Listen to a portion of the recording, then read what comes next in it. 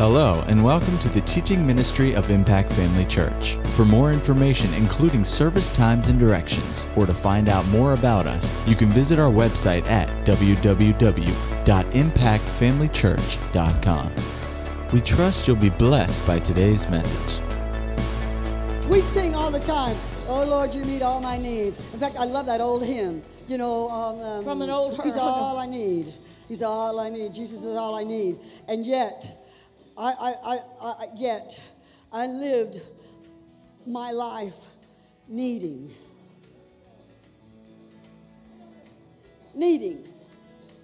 I'm on the victory side, but there's nothing wrong in saying that.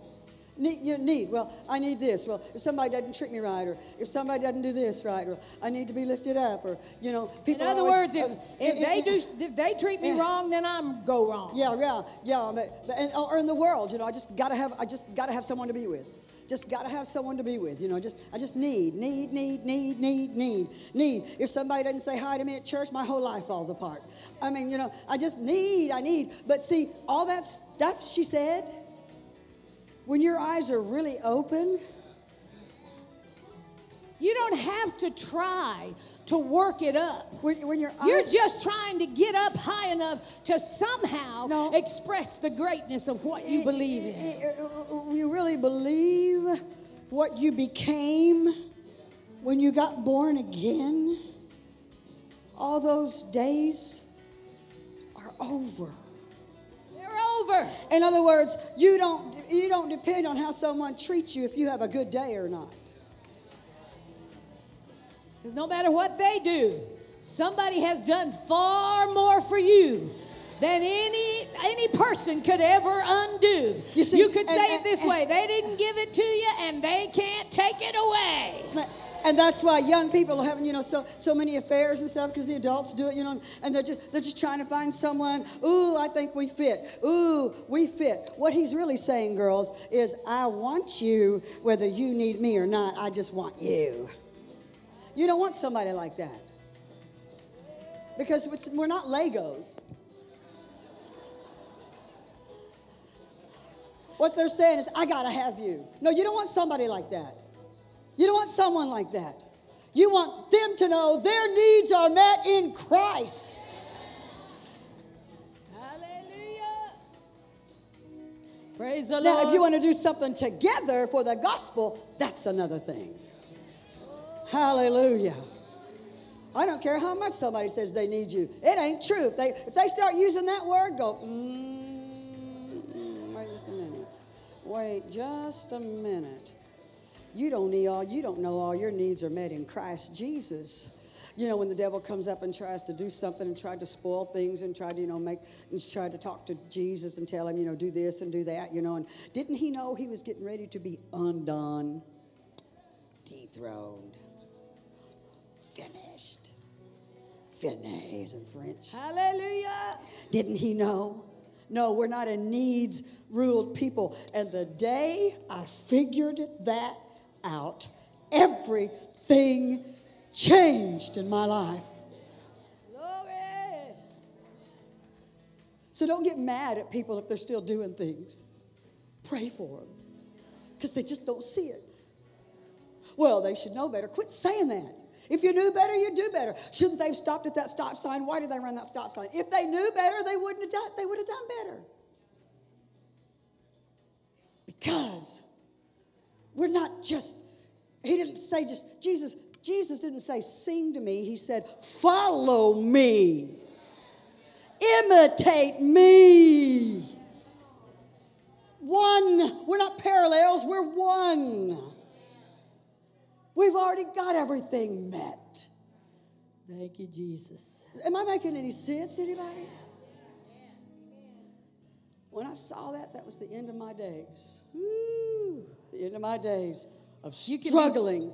The world out there is struggling. Kids, your friends are struggling.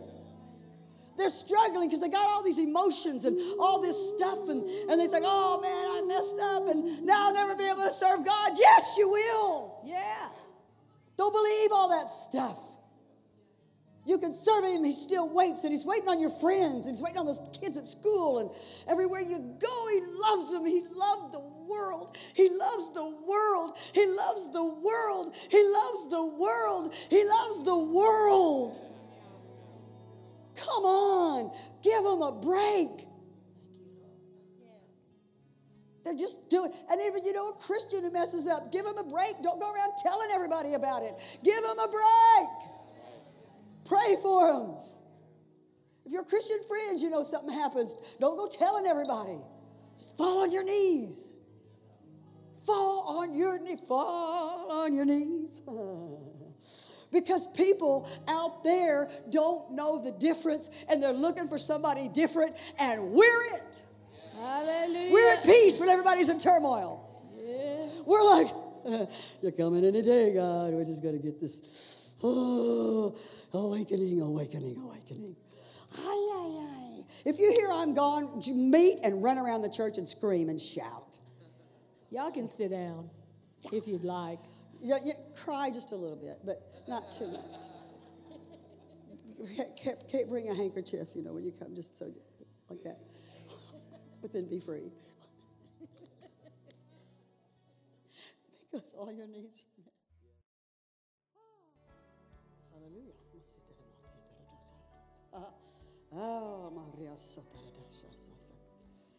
You guys have done well. I'm so proud of you guys. Someone said you shouldn't say that. Well, Billy Graham says it, so I'm saying it. Not just because she said it. Anyway, I just said it. I'm so proud of you. But it's not enough. We've seen people stand and walk, the cripples and all kinds of stuff, and so many people getting spirit-filled. Just at one church a year or so ago, 60, no, I don't know how many came up. We did the altar call to get spirit-filled. Almost the whole church came up. There was only about 4 or 5 people sitting in the congregation. There were so many. Lois, she was taking a group and saying, all right, let's all get filled with the Spirit. She was taking groups, me, one-on-one. And, just so many adults and young people and little bitty kids and everything. The whole church got Spirit-filled. You said, that's still happening today? A lot. Yeah, we pull it. It was in a church on a Wednesday night where the pastor who'd been there for years had passed away a few years back, and the wife had stepped right in and just taken it on because she knew she was also called. And she was just leading them strong. And there was something about that Wednesday night service. Most of them had never been in a service where we had been because we hadn't been there in about, 8. Some of them had the core group, but we hadn't been there in 17 years. Yeah. So they had a lot of young, new faces. The young kids were coming up, the teenagers, and they were like, they were just freaking out. Well, I love it. Hallelujah. I want something to hit them stronger than they've ever been hit before by anything else. I like it. So does it make you nervous when people don't? No, it makes me nervous when they don't do something. We're slipping. Hallelujah. It's not us anyway. Thank you, Lord. What I'm saying, there's more. More. Bring them in. Bring them into the church. Witness. If I were here, I would be known for bringing people to church. Bring them in. Ask them to come. People don't come because nobody asks them. Ask them to come. Talk to them about the Lord. Bring them in. Bring in the sheaves. Bring the wandering ones. Bring the ones that are the hardest. Bring the ones that look the worst. Bring the rich ones who are going to hell in a Mercedes. Bring everybody. You know what I'm saying? Talk to people about the Lord. Somebody said, don't talk unless the Lord tells you. Well, some of you, he hadn't talked to you very much. I'm just saying there's no harm in striking up a conversation with someone. No harm whatsoever. I'm not really outgoing like that. I would rather not say anything, but I will do it because I care for them. I can stand around the Cheerios and go, do you see the original Cheerios? Then I start talking to them. I'm not special. I'm not like brilliant scholastically. Nothing special about me. Everybody's special. He shed his blood for everyone. He redeemed you all. He gave you all the spirit of faith that's in him. So don't say you don't have faith. It can grow, but you've got the same spirit. spirit of faith, the same spirit of trust, the same spirit of dependability, the same. Amen.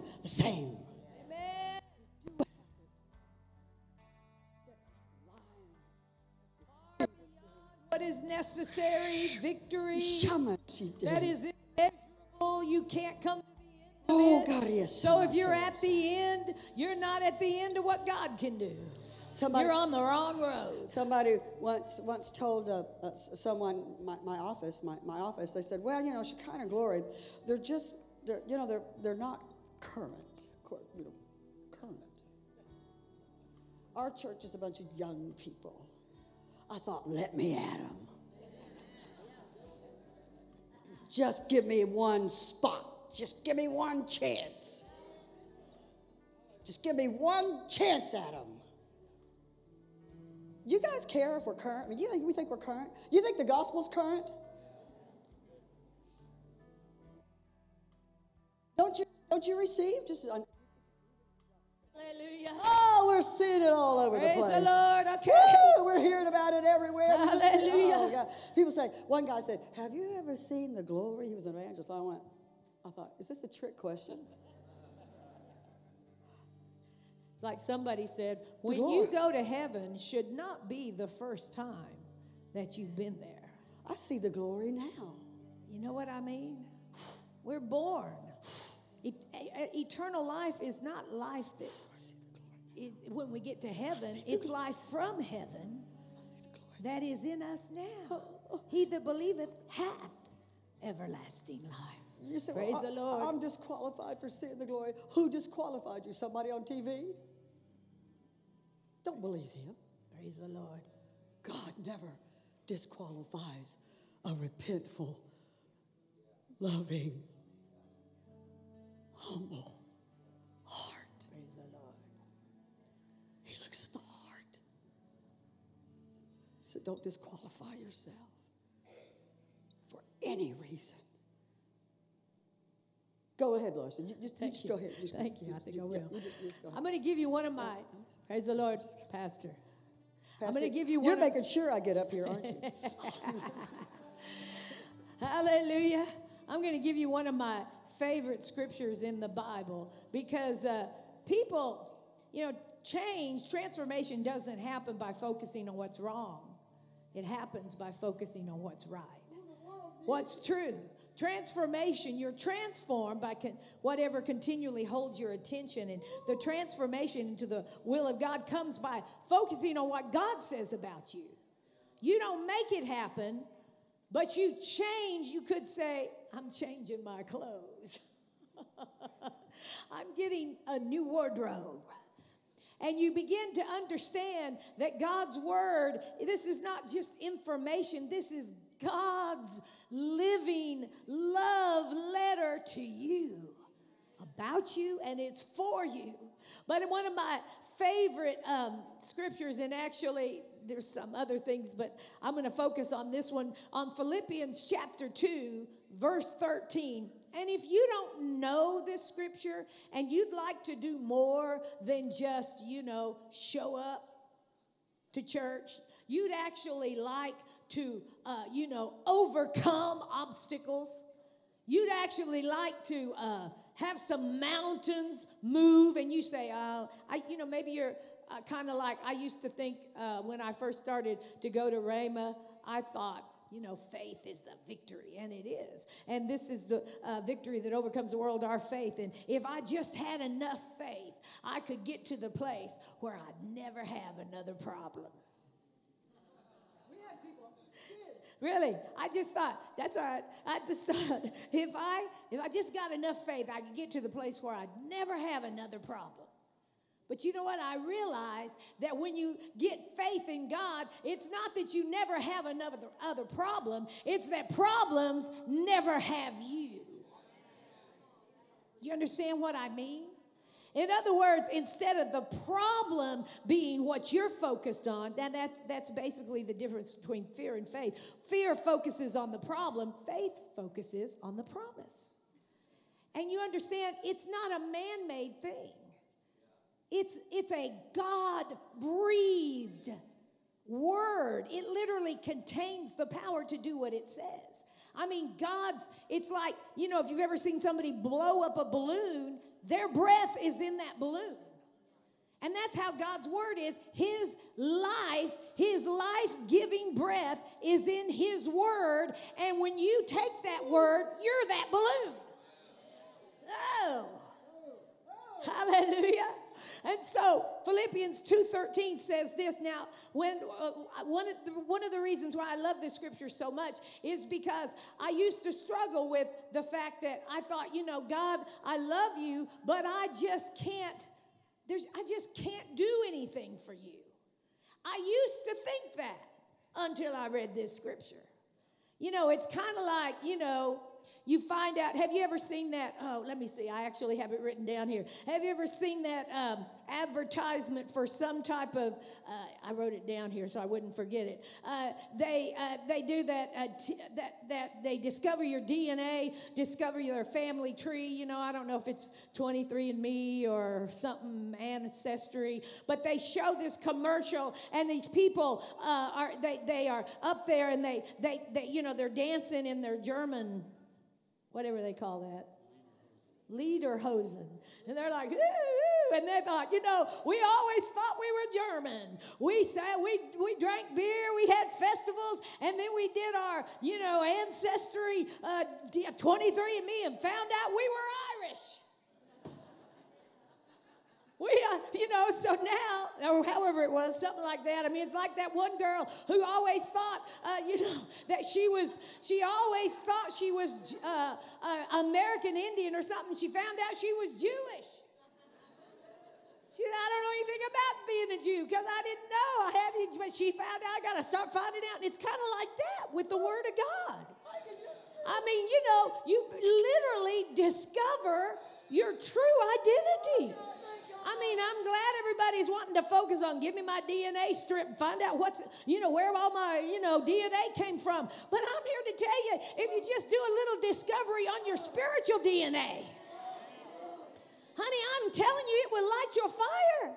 That's the reason I'm still here, not because I've never had any problems, but because there's a promise from God that holds and overcomes that problem. Because what he did far exceeded the work of sin, far exceeded the work that hell had propagated on my life, far exceeded it. Honey, he went far beyond the target, and then he gave me that power, and I discover it as I discover what he says about me.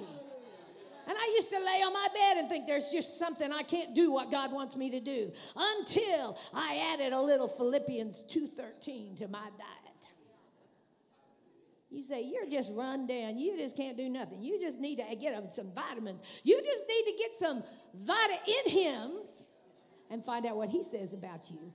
He said in Philippians 2:13, for it is God who is at work in me. I always say, he says in you, I always say in me, both to will and to do of his good pleasure. Because see, I always thought there was something wrong with me. And I realized that it was not according to what I just needed willpower.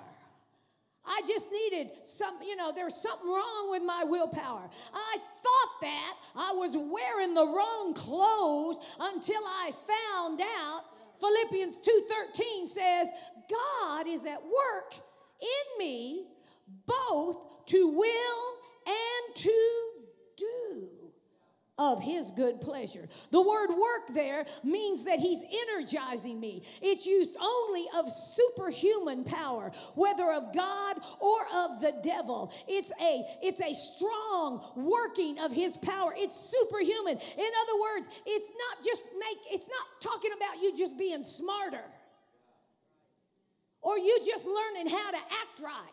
It's talking about the power, the exceeding greatness of his power that is at work in you who believe.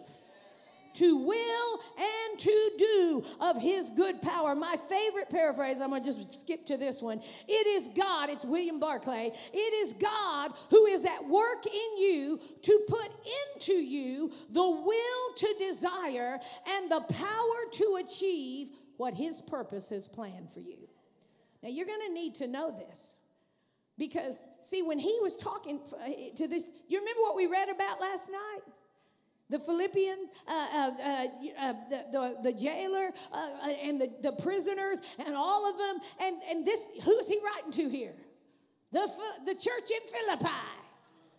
And he's telling them, it's God who is at work in you, both to will, putting into you the power, the will to desire, and the power to achieve what his purpose has planned for you. God is at work in you. Now, some people say, well, I know God's at work. But see, that's not enough. Because God's not just at work. He's at work in you. Come on. I mean, that'll make you comb your hair. God is at work in you. I love this quote by Hudson Taylor, founder of the China Inland Mission. He said, I used to ask God to help me. Then I asked if I might help him. I ended up by asking him to do his work through me. I love that quote. I used to ask God to help me. And there's nothing wrong with asking God to help you unless that's all you ever do. Because, see, then your focus of what God is wanting to do is all just about you. It's all just about you. I used to ask God to help me. But it's not that God doesn't want to help you, but it's bigger than that. I used to ask, I'm talking to you about somebody whose life still speaks. What was it? He wasn't just at the point where God helped me. He got to the point, and then he said, and then I said, well, God, I ask if I might help him. Well, that sounds more noble, but the only point is, you're just dependent on what you can do. God, can I help you? Yeah, but you're going to come to the end of you somewhere. Yes, you always do. But then he said, I ended up asking him to do his work through me. That's what I want you to do tonight. That's what I want you to focus on. And I want you to take Philippians 2:13 so you can do it with a spirit of faith, so that you won't just go when it seems like it's a good day, but you'll be able to go through, the Bible says, through faith and endurance, perseverance. They inherited the promises. They didn't quit. He's talking about Abraham. He didn't give up when God made his promise. He hung on to that promise, and when there was no way it could happen, there was one way he had his eye on, and that was God's word. And God's word was all it took. God's at work, both to will and to do, his will to desire and the power to achieve what his purpose has planned for you. He says I want to get down here in Romans chapter 12, verse 2. I just felt I needed to read this tonight in the Message Bible. It says, don't become so well adjusted to your culture that you fit into it without even thinking. Instead, you say, well, how do you do that? Well, he tells you exactly how to do it. Don't become so well adjusted to your culture. And I see people doing this all over the place. It's like they become so well doing things the same way a culture that does not know or choose to worship God lives. They don't live so that can be included, or their life can be, that's what they're living for. And so we think, well, I want to become adjusted to them. No. He said, don't become so well adjusted to the culture that you fit into it without even thinking. You say, well, what should I do? Instead, I'm talking to you about God at work in you. Instead, he said, fix your attention on God, and you'll be changed from the inside out. Readily recognize what he wants from you and quickly respond to it. Boy, is that good. That is literally the way it happens. I like to say it like this. Obedience, and that's what he's talking about, respond to what he wants you to do, and readily give your attention to who he is, and fix your attention on God. He'll change you from the inside out. Recognize what he wants from you and quickly respond to it. I always like to say it like this: whenever obedience always starts with something you can do. Always. It always starts with something you can do. Whether it was, God telling, the Bible says Abraham believed God. And so he left where he knew he was, he left where he was going to what he did not know. But he got up and he left where he was and he went to where he did not know. Hebrews 11 says about by faith, Abraham did that. Abraham at that time. Well, so in other words, it began with something he knew to do, and it always does. But obedience carries you to something only God can do. Always.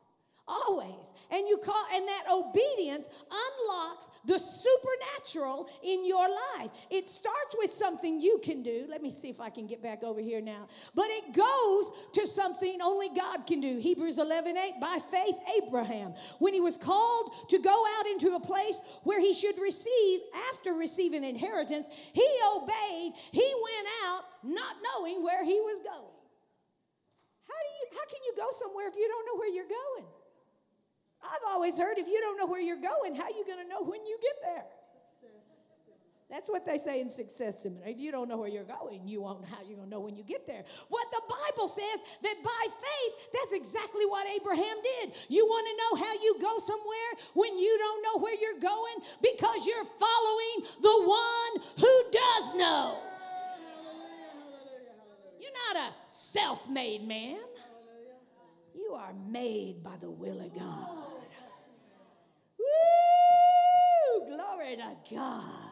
Oh, the devil says it's over. I'm not one to bet. My God is a God who's more than enough, and it ain't over yet. I got to read you this story in John chapter, because I want you to see how you move into this place of God at work in you. I got 3 or 4 of them, but I'm going to choose 2. Is that okay? No, I'm not going to do that one. Don't worry. Don't be afraid. It said, how do you move into this life of God at work in you? It's called obedience. And you say, how does it work? Just briefly, here's a couple of them. I like this one where it tells us of the events that led up to Simon Peter. How many of you remember Peter? In Simon Peter, it says, first of all, he hears, hang on here, I want to read this to you. This is in John 1, verse 40. And it says, he says, Jesus is one of the 2 who heard John speak and followed him was Andrew, Simon Peter's brother, verse 41. Now this is how he came to the place where he moved in obedience to God's word. And it says, at first, it says in John 1:40, he heard John speak. He found Andrew, Simon Peter's brother. He found his own brother Simon, and he said to him, we have found the Messiah. So here his brother, Andrew, Simon Peter's brother, comes and says, we have found the Messiah. And he brings him to Jesus. So he hears about Jesus from somebody he knows, and then that person he knows brings him to Jesus. And then that person that he knows, he brings him to Jesus, and Jesus looks at him and he says, you are Simon, the son of Jonah, but you shall be called Cephas, which is translated a stone. And so we read here how that this is his first encounter with Jesus, and this is his first that he hears God's word to him. But then you get over in Luke chapter 4, verse 38 through 40. Now listen to this. And it says, Jesus arose from the synagogue and he went to Simon's house. And Simon's wife's mother was sick with a high fever, and they made a request of him concerning her. And he stood over her, and he rebuked the fever, and it left her. And immediately she arose and served them. And when the sun was setting, all those who had any sick that were sick with diseases brought them to him. And he laid his hands on every one of them and healed them. Now, Simon Peter, Jesus has come to his house, healed his mother-in-law, and not only healed his mother-in-law, brother-in-law, he's having a healing crusade in his house. Now watch this. This is Simon Peter. And Simon Peter, then he gets over here in chapter 5, and he gets over in verse 1. So it was as the multitude was pressed about him, talking about Jesus, to hear the word of God, that he stood by the lake of Gennesaret, talking about Jesus. He saw 2 boats standing by the lake, but the fishermen had gone from them, and they were washing their nets. So Jesus got into one of the boats. It was Simon's. And he asked him to put out a little from the land. He sat down and he taught the multitudes from the boat. And when he had stopped speaking, he said to Simon, launch out into the deep and let down your nets for a catch. Simon answered him and said, Master, we have toiled all night and caught nothing. Nevertheless, at your word, I will let down the net. And when they had done this, it always starts with something you can do. At your word, I will let down the net. And when they had done this, they caught a great number of fish, and their net was breaking. And they signaled to their partners in the other boats to come and help them. And they came and filled both the boats, so they began to sink. And when Simon Peter saw it, he fell down at Jesus' knees, and he said, depart from me. Oh God, you can't do your work in me. I am a sinful man. Oh Lord, for he and all who were with him were astonished. They were overwhelmed at the catch of the fish that they had taken. They were good fishermen, but this was not a result of good fishing. This was a result of the word of Jesus Christ. And he said, Jesus, with him, others that had taken the catch, James, John, the sons of Zebedee, they were partners. But Jesus said to Simon, don't be afraid. Don't back off. From now on, you will catch men. From now on, I will do my work through you. Now listen, because this is where everything changed for Peter. He'd heard about Jesus. Jesus had talked to him. He'd seen the crusade. But now it was time for him to decide, what are you going to do? And the Bible says that when they brought their boats to the land, they forsook all. They forsook their empty nets. They forsook their sickness and their disease without him. And they said, we're going with you. They forsook all and they followed him. It was the first time that we read that Jesus gave, or that Peter gave Jesus something to work with. He said, here's my boat. And Jesus said, I'm going to fill your boat today. But Peter, if you will follow me, I'm going to fill your life with a supernatural work. You think the fish in your boat is an overwhelming thing to consider. Follow me. Follow me. And I will make you a fisher of men. You know what he was telling Peter? I have a work to do through your life. And how far your obedience will go, no one can tell except your faith in God. There is no stopping point. Peter, he said, here it is. He said, it changed his profession. It changed his dreams. It changed his goals. You could say this, the best thing about obeying God is not what you get, it's what you become. It may cost you everything, but you will gain what you cannot lose to anything. Hallelujah. Oh, glory to God. This is the work of God in us. It's a supernatural call from heaven. It's a witness to the world that the greatness of God has come to those who have bowed their knee and said, yes, Jesus, do your work through me. Hallelujah, hallelujah, hallelujah. Oh, if we will obey in the things we know to do, then God will help us with the things we don't know. Don't become overwhelmed with what you don't know to do. Obey in the things that you know to do. If you will obey in the things you know, every time if I get, a little depressed or frustrated, I know there's something God's asking of me that I'm backing off of. Praise the Lord. Y'all come back Sunday, we won't be here. Praise the Lord.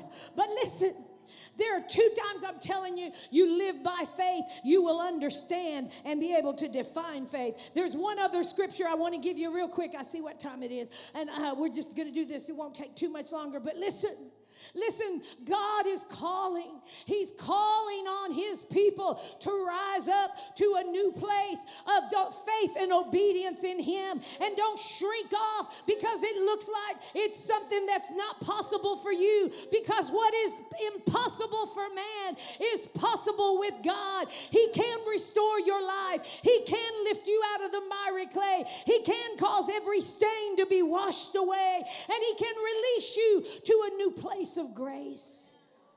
If you'll just stand on the rock, brother, when the storm comes, you'll still be there when it's over. Geez, listen, there are 2 kinds of storms you can have them: when you're in the will of God, when you're out of the will of God. But it doesn't matter. God's word works the same.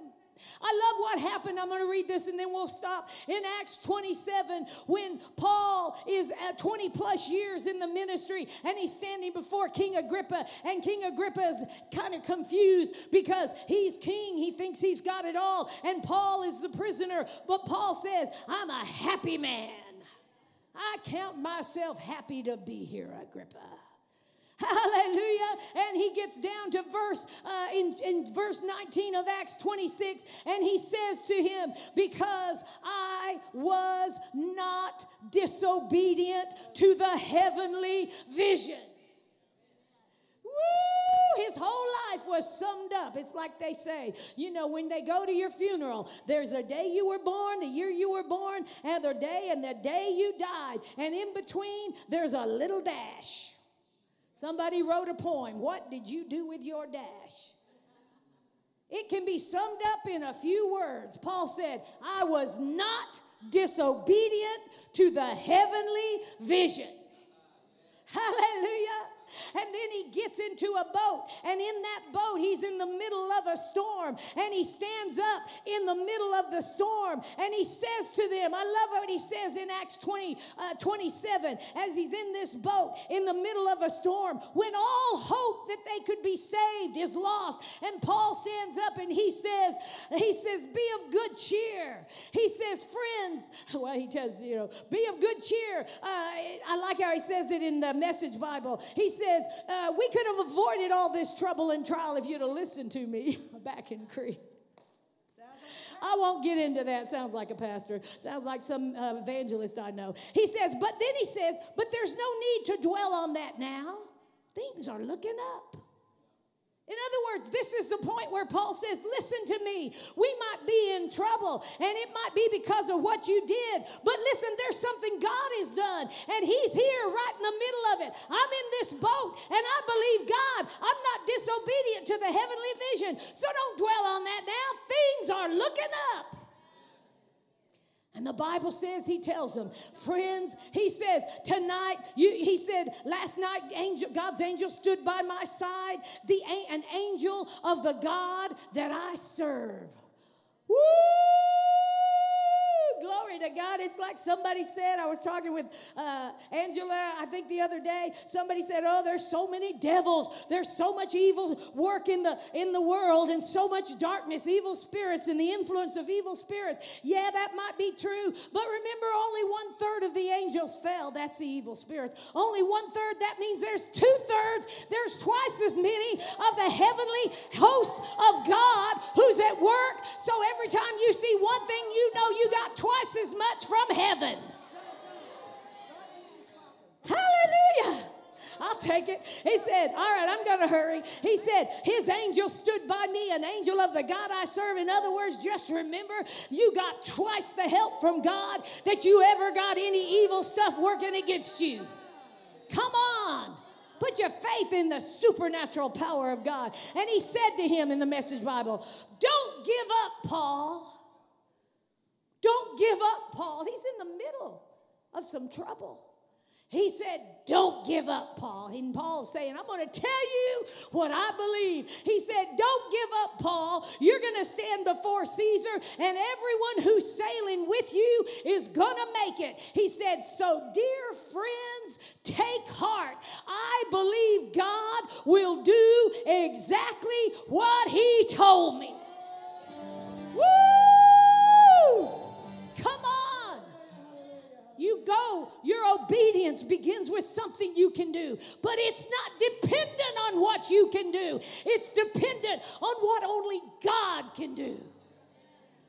And the Bible says when they had a shipwreck, Paul he said, all aboard. They all grabbed aboard and they swam for shore. And when they got to shore, Paul began to build a fire because it was cold and rainy. You think, come on, God, you told me you would carry me through, but I didn't expect it to be so difficult. Oh, listen to me. You may have enemies to face, but you have victory if you won't give up. And the Bible says he built a fire, and out of that fire there came a venomous snake. I like what he said. The Bible says that when he had that fire, Paul shook the snake off into the fire, suffering no harm. I like John Wesley's notes on this. He said, having shaken off the venomous animal, he suffered no harm. He said, the words of an eminent modern historian are, quote, no venomous kind of serpent now breeds in Malta.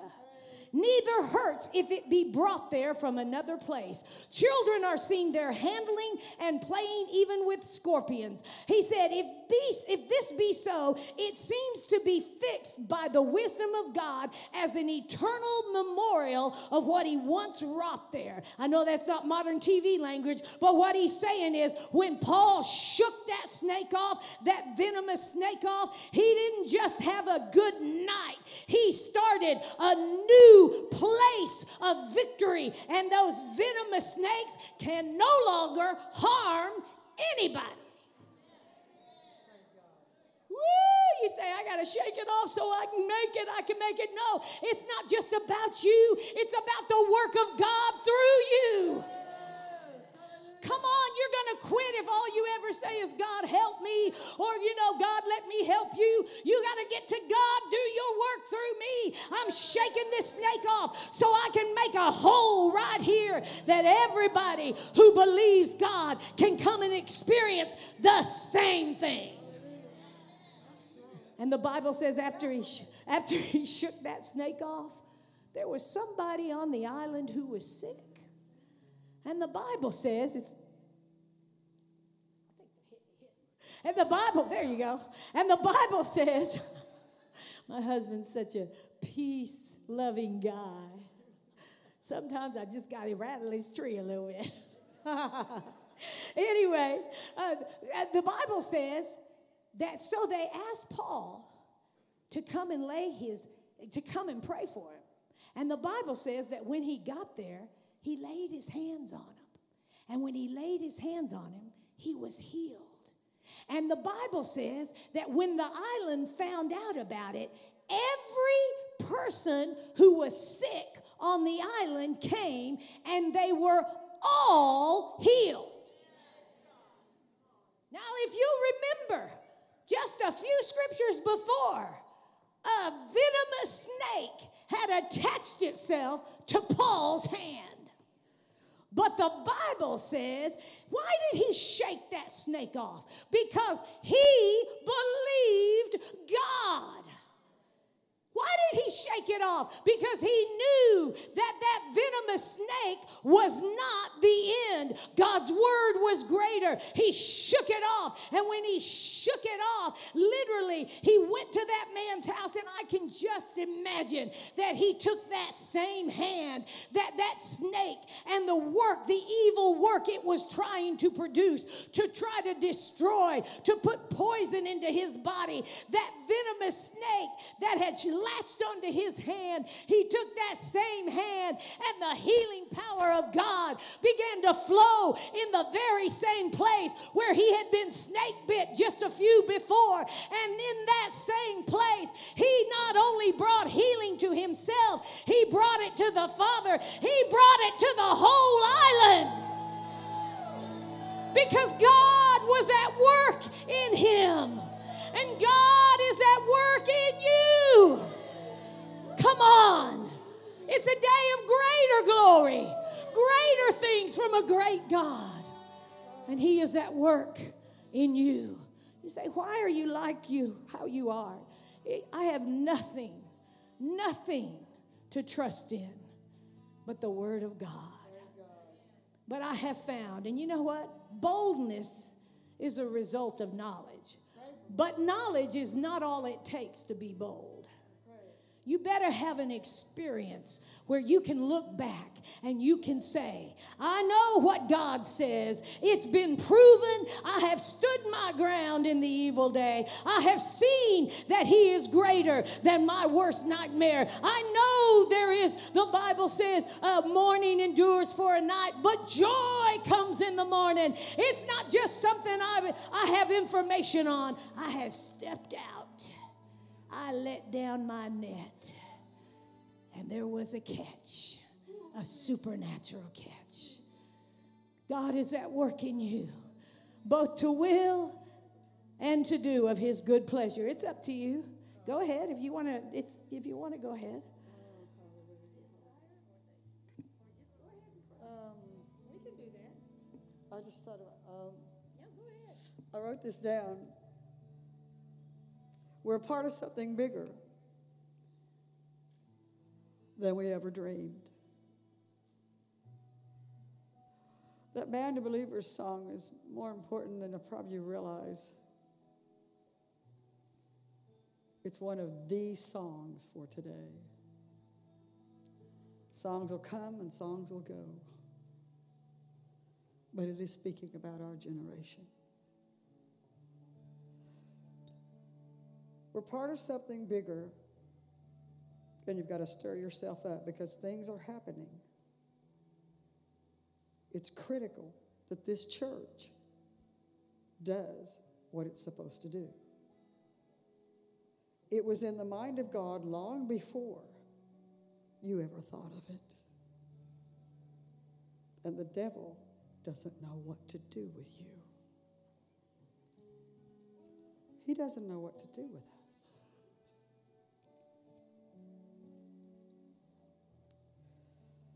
So there's a divine mandate and mantle that falls on us.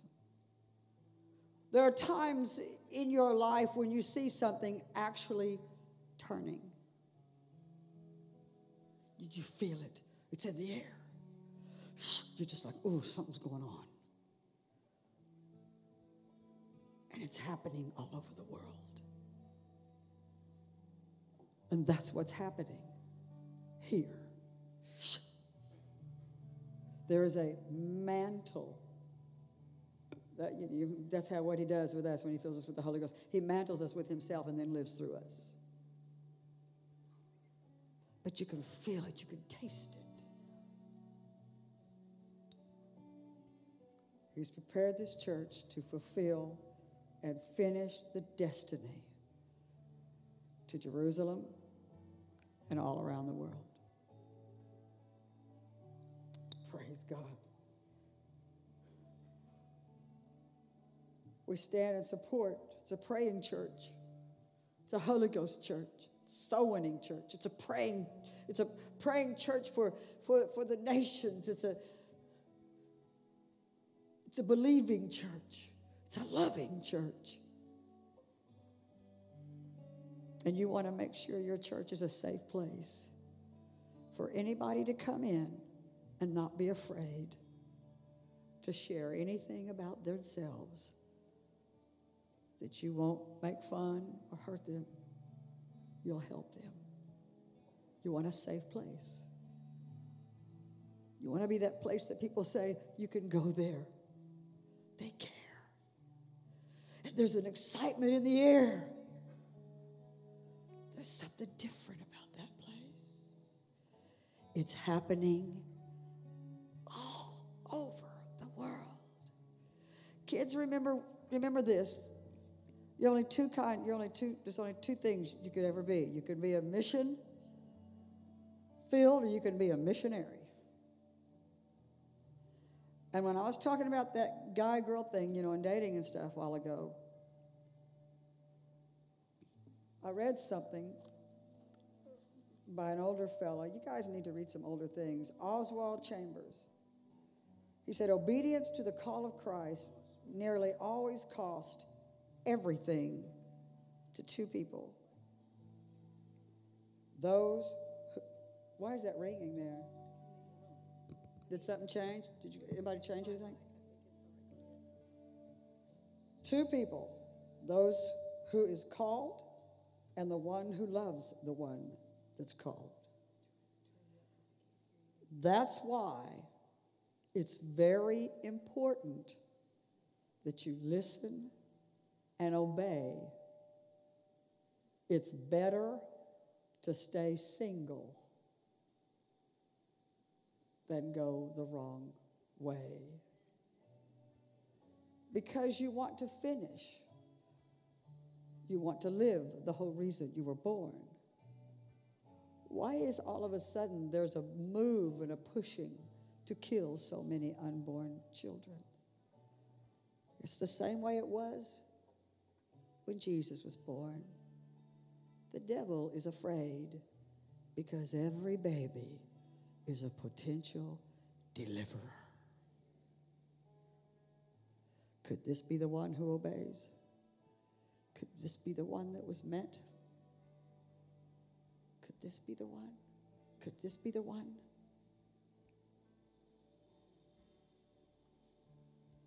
I'll take care of that. And he brings it around every generation. I'll just slaughter them before they can be born. Huh. But we're on the victory side.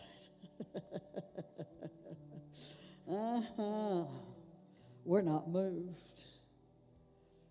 He said, Paul said to somebody in the Bible, Timothy, I believe, he said, wherefore, I put you in remembrance, that you stir up the gift of God which is in you by the laying on of my hands.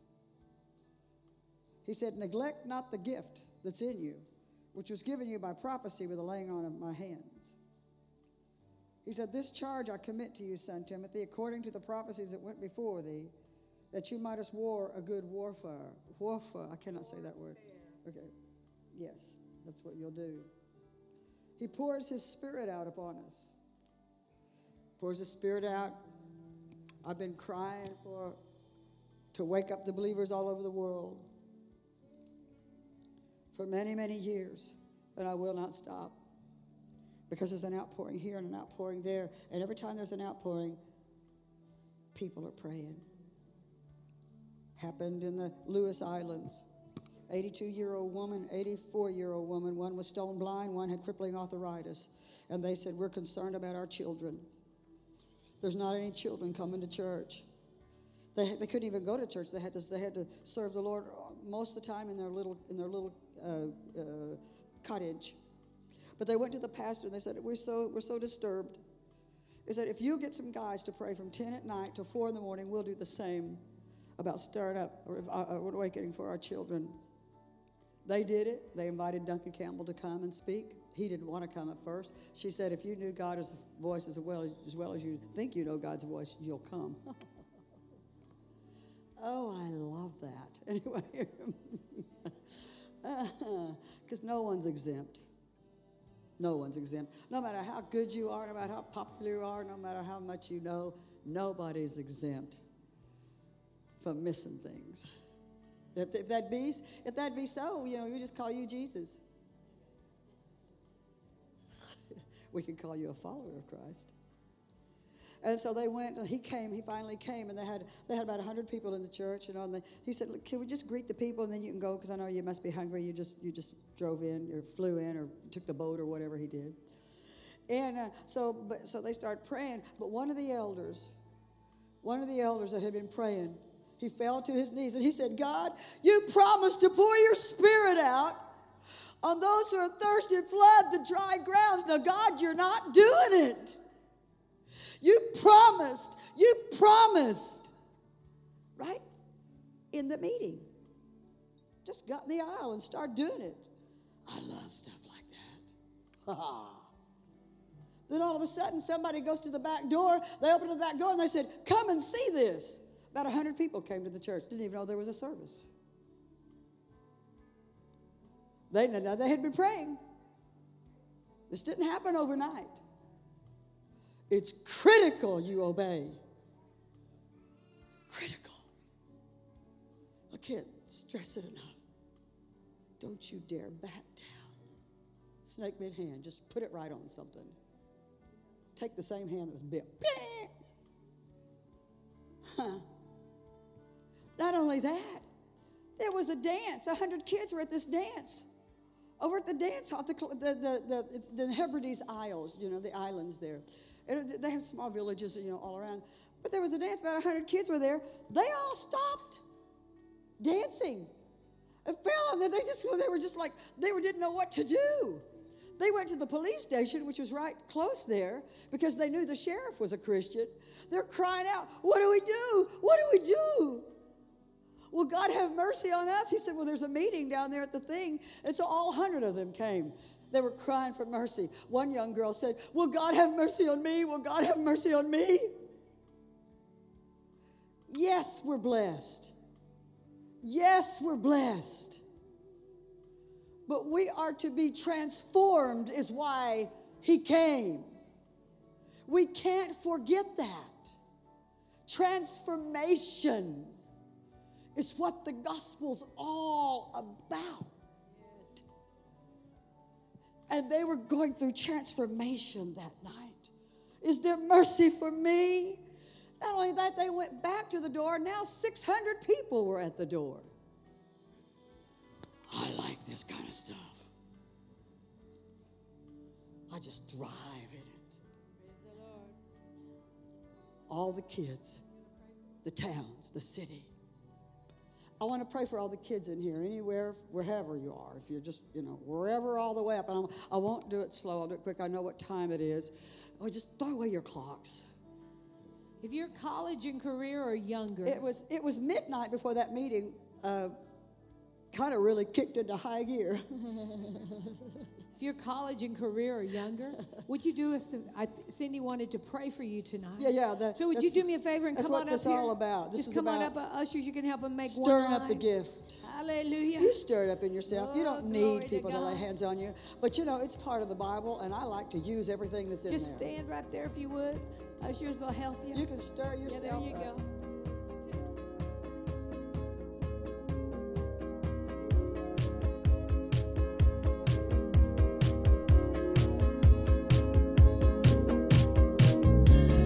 At Impact Family Church, it is our desire to see you blessed through the power of the Word of God. We have been helping people to change their world for over 25 years through our dynamic ministries and teaching. If you are going to be in the North Central Florida area and are interested in attending our services, or just want more information about us, you can visit us online at www.impactfamilychurch.com.